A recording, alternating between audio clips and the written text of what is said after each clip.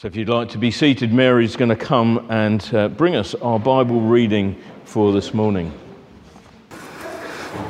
The first reading is from John's Gospel, chapter 1, verses 35 to 46. Jesus' first disciples. The next day, John was there again with two of his disciples. When he saw Jesus passing by, he said, "Look, the Lamb of God." When the two disciples heard him say this, they followed Jesus.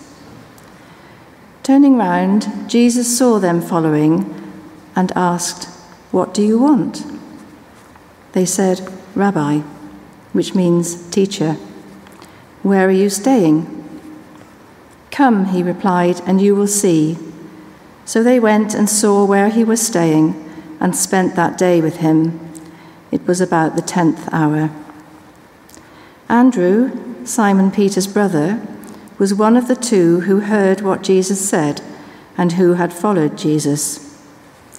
The first thing that Andrew did was to find his brother Simon and tell him, "We have found the Messiah," that is, the Christ. And he brought him to Jesus. Jesus looked at him and said, "You are Simon, son of John. You will be called Cephas," which, when translated, is Peter. Jesus calls Philip and Nathanael. The next day, Jesus decided to leave for Galilee. Finding Philip, he said to him, "Follow me." Philip, like Andrew and Peter, was from the town of Bethsaida. Philip found Nathanael and told him, "We have found the one Moses wrote about in the law, and about whom the prophets also wrote, Jesus of Nazareth, the son of Joseph." "Nazareth? Can anything good come from there?" Nathanael asked. "Come and see," said Philip. And the second reading is from Paul's letter to the Romans, chapter 10, verses 8 to 15.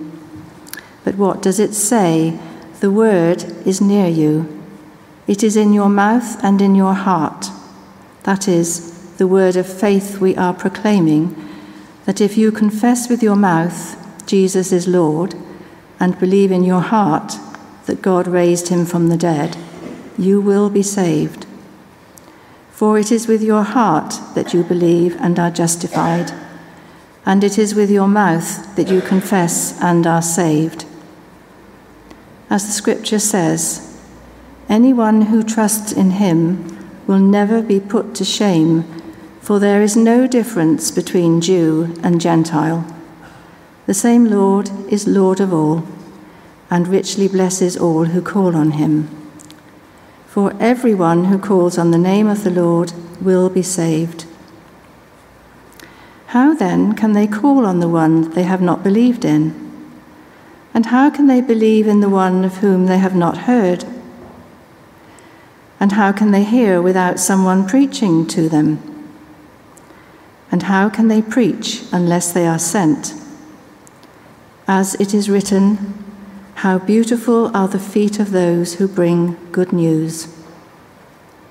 This is the word of the Lord.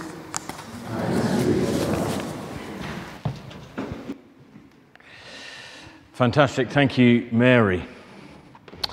Let me pray. Heavenly Father, as we reflect on your word to us this morning, we pray for your Spirit to speak to each of us. Words of encouragement and challenge. Help us to grow as your disciples as we respond in obedience to your word. Amen. This morning I wanted to start off first of all with a short story about myself. So just after our daughter Megan had been born, I was about 30, I think I was 30 years old, we moved to Kent. And we'd moved away from where our parents were living in Surrey. And we'd set up home in Kent, and I was working for a church as a youth worker. And I got a phone call from my mum one morning, and she rang up to say that a really good friend of mine had died in the night. He'd died of a hypo in the night and had suffocated in his pillow. He was just about 5 years younger than me and someone that I knew really, really well. I can remember being really shocked by the news that he had died, and I remember almost being numb by what I'd heard my mum telling me. And all of a sudden, I just kind of didn't know really what to do with myself. And so I got in the car, and Julia was at work in a school teaching, and I just wanted to go and be with Julia and tell her this news about the fact that one of my good friends had suddenly died. So I drove to the school, and I can remember being just kind of in a state of shock, that my face was really ashen and really white. And I walked in through the school, and the headmistress happened to be in the hallway, and she saw me there, and she realised that something significant had taken place. And she said, "Are you all right? Are your children all right?" And I said, yeah. I said, I really need to see my wife. I'm really sorry. And she said, "No problem, don't worry. Come and sit in the staff room." And she went and got Julia. And Julia came into the staff room, and I had just told her, "Peter's died." And that's all I could say. And then I burst into tears. But I needed to tell her. I needed to be with her. I needed to know someone that would be able to kind of contain my pain and my sorrow. And I wanted to share that with her. She was the one person I thought I need to tell this information to. My life's been changed by this person's death. I need to go and tell Julia. I need to be with her. And it's not like I needed to sit down and think long and hard, who is it that I need to go and tell? It popped into my mind straight away. I need to be with my wife. I need to tell Julia about Peter's death. And this morning I've entitled this sermon, "Who is Your One?" Now this is slightly different. It's not about obviously necessarily sharing a story about a bereavement.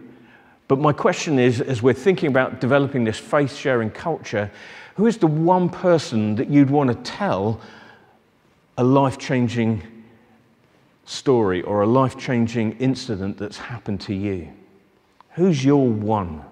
Who's the one person that you would want to tell if you came across something utterly life-changing?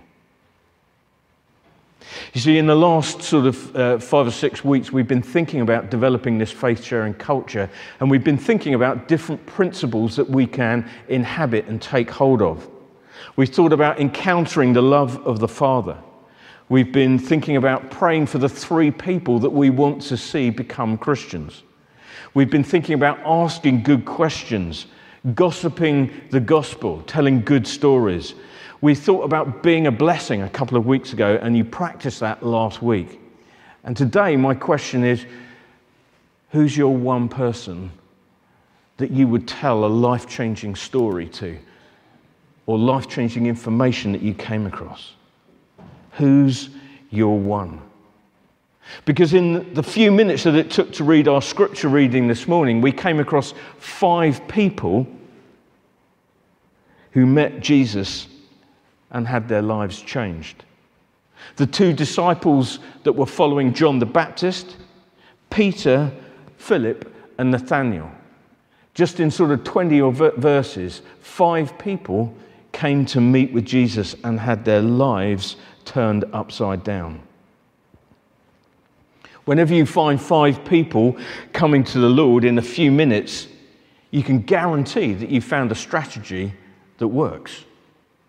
And very simply, it was people that encouraged someone to go and meet with Jesus face to face and have their lives turned upside down. You see, most research tells us that 75% to 90% of people who are Christians have come to faith because of a friendship with a Christian, with an already believer. We saw that in the reading we just had read to us from the book of John. Andrew tells Peter in verse 41. Jesus tells Philip in verse 43. Philip tells Nathaniel in verse 45. One-on-one faith sharing always works best in the context of relationship. And that's what we've seen here in the Bible passage we had read to us today from John. It wasn't about sharing faith with a stranger, someone we don't know, but it was actually about people who were friends and seeing them come to meet Jesus and have their life turned upside down. John the Baptist shares Jesus with his two co-workers. Andrew shares Jesus with his brother Peter. Philip shares Jesus with his friend Nathaniel. In other words, the best people to share Jesus with are those that we already know, those that we are already in relationship with. Our co-workers, our friends, our family, our neighbours. So the question I want to ask each of you this morning is, who's your one person that you'd like to see meet Jesus and have their life changed? You see, sharing faith that works involves, I think, 3 invitations that build on each other that we see in this passage here in John. And the first is very simply this. In verse 39 and in verse 46, you see the invitation to come and see. Come and see. That was just simply it. Come and see this person that I've met that's changed my life, that's turned my world upside down. Come and see Jesus. Now, people, I think, will come to Jesus because of 2 things, but they will stay because of one thing. People will come to Jesus because of what they heard. We see this in verse 36 and 37. When we saw Jesus passing by, he said, this is John the Baptist, "Look, the Lamb of God." And when his 2 disciples heard him say that, they went off and followed Jesus. So people will come to Jesus because of what they've heard, but they will also come to Jesus because of what they've read. And we see again this in verse 45. Philip found Nathanael and told him, "We have found the one that Moses wrote about in the law," in those first 5 books of the Bible, "and about whom the prophets also wrote, Jesus of Nazareth, the son of Joseph." People will come to Jesus because of what they read potentially in the Bible, revealing a truth about the nature and character of who this Jesus person actually is, what he actually did. But people will only stay because of what they see. And as we come to Jesus, we see that there's a real difference between Jesus and everyone else. And when people encounter the reality of who Jesus is and see him for who he really is, it's that will captivate people and encourage them to stay, because they see the reality of what people have said about him, of what they've read in the Bible to be true. And it's that holds people, the reality of who Jesus is. Now, I think there are 2 interesting observations that we can notice from this passage that we had read, and particularly in relation to this invitation to come and see. The first of all is the opportunity to come and see Jesus. It's meant to be life-changing. It's not meant that you just carry on life as though nothing has happened. It's just been another bod on the street that you happen to meet. When you meet Jesus, he turns your life upside down. And we see this just in the first disciples of John the Baptist. When they see Jesus, they leave John the Baptist and they go off and they follow Jesus. They're so captivated by him that they stop what they're doing and they go off with Jesus. The second thing is this, and John was writing this gospel many years after the encounter had actually taken place.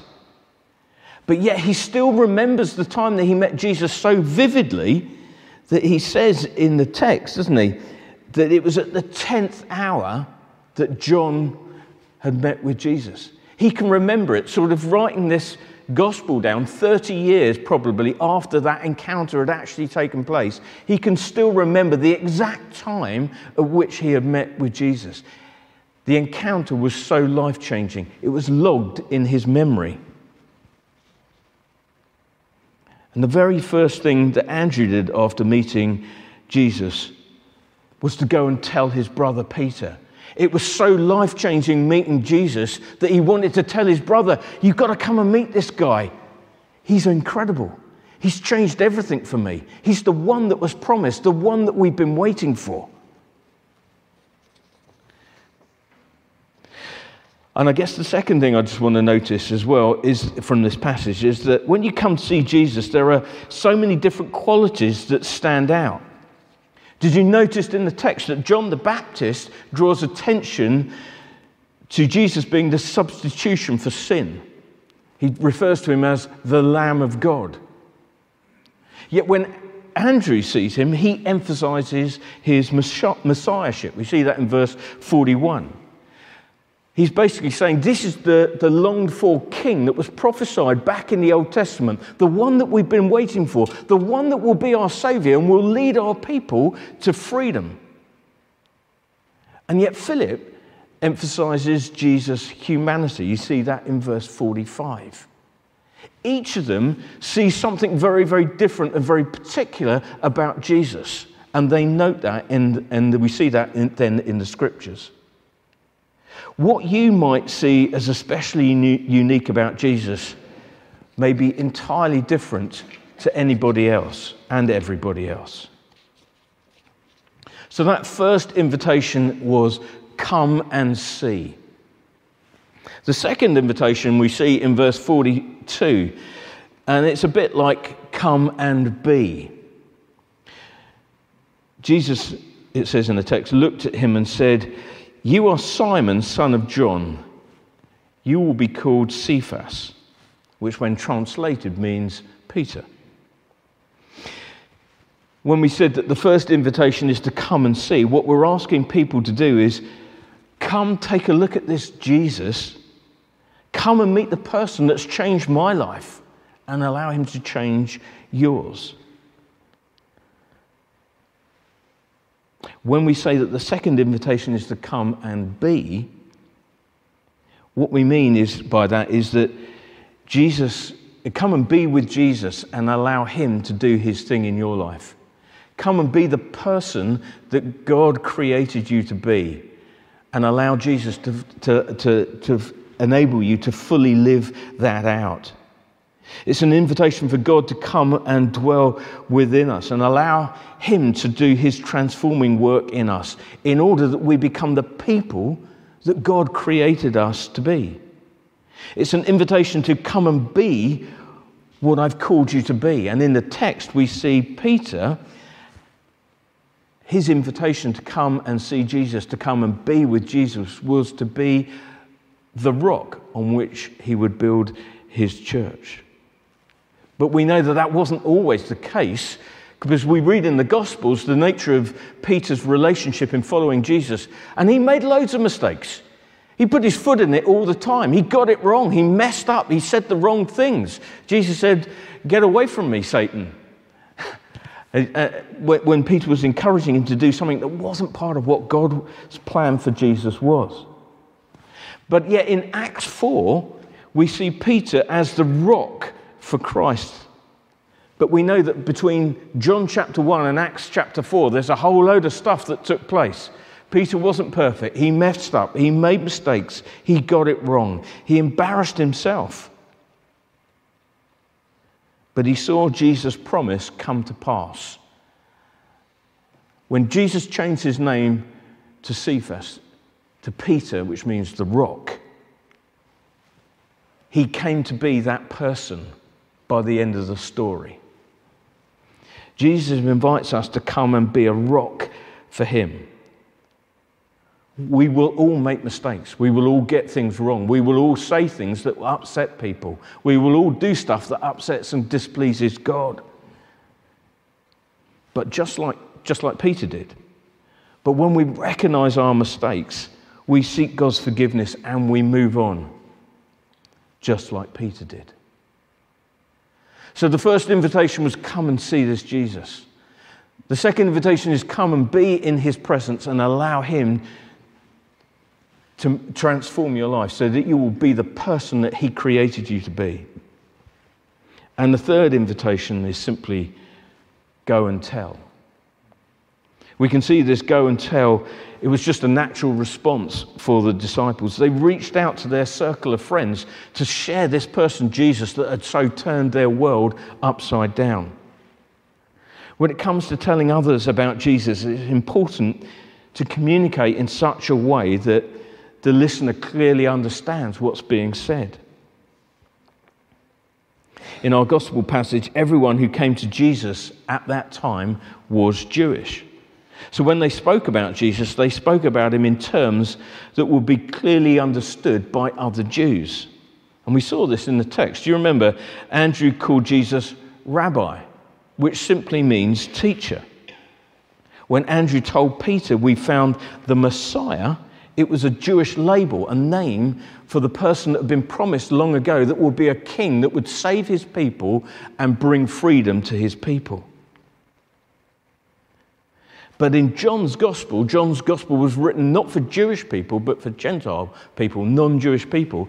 So do you see in the text, he explains what all of those terms mean. Rabbi means teacher. We found the Messiah, that is the Christ. You are Simon, son of John. You will be called Cephas, which means Peter. We have to ask God to help us clearly communicate gospel words that will be understood by people that aren't churchgoers, that haven't read the scriptures, that don't know anything about who Jesus is. And I guess that as I'm moving towards the end, I just want to say just one thing. Not everyone that we talk to about Jesus or the gospel is going to respond in the way that we would like them to. And we saw that even in the text that I had read to you this morning. At the beginning of the story, Nathanael wasn't open to the gospel or meeting Jesus. You see that in verse 46. He says, Nazareth? Can anything good come out of there? It's like he's being dismissive completely. That's a rubbish little village in the middle of nowhere. Nothing good can come out of there. I'm not interested in anyone who comes from there. Some people don't see anything good about knowing the person of Jesus and how he might be able to change your life. So how do we respond to people like that? Do we seek to argue with them? No. But what I would suggest is that maybe we could go back to that first invitation. Come and see. Come and check it out. Come and see this person, Jesus, that has so changed my life. It's an invitation. Come and see. Hopefully, many of you have been praying for 3 people to become Christians. And as we draw closer to Christmas, maybe it's an opportunity for you to say to one of these 3, come and see. Just come and check out this person, Jesus. Maybe one of our services, maybe a coffee morning, maybe a lunch, maybe warm spaces. It could be anything. Come and see this person, Jesus, that has changed my life. See what he might have to say to you.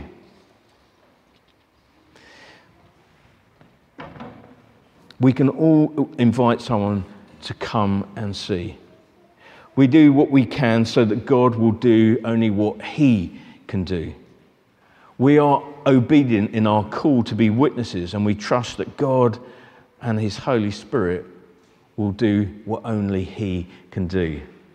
The act of converting people, opening their eyes to see the reality of who Jesus is. So begin where people are at. Invite them to come and see this person, Jesus, to see what difference he may make to their life. So as I conclude, let me ask you this question again. Who is your one person that you would like to see their life changed by meeting Jesus? Who's the one person you will invite to come and see? Albert McCain was a 24-year-old farmer in America who had recently come to faith in Jesus. He was so full of enthusiasm that he filled a truck with people and took them to a meeting to hear about the person of Jesus. There was a good-looking farmer's son whom he was especially keen to get to a meeting. But this young man was really hard to persuade. He was busy falling in and out of love with different girls, and he didn't seem to be attracted to Christianity at all. Eventually, Albert McCain managed to persuade him to come by asking him to drive the truck that he then loaded with loads of other people. When they arrived, Albert's guest decided to go in and was spellbounded and began to have thoughts that he had never known before. He went back again and again to hear this person talking about Jesus. One night, he went forward and gave his life to Jesus Christ. That man, the driver of the truck, was Billy Graham. The year was 1934.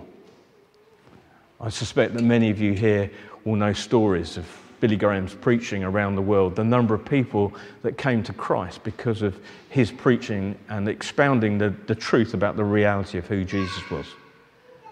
And it was all down to one person who simply said, "Come and see this person, Jesus." Well, he didn't actually say, "Come and see Jesus." He said, "Come and drive the truck."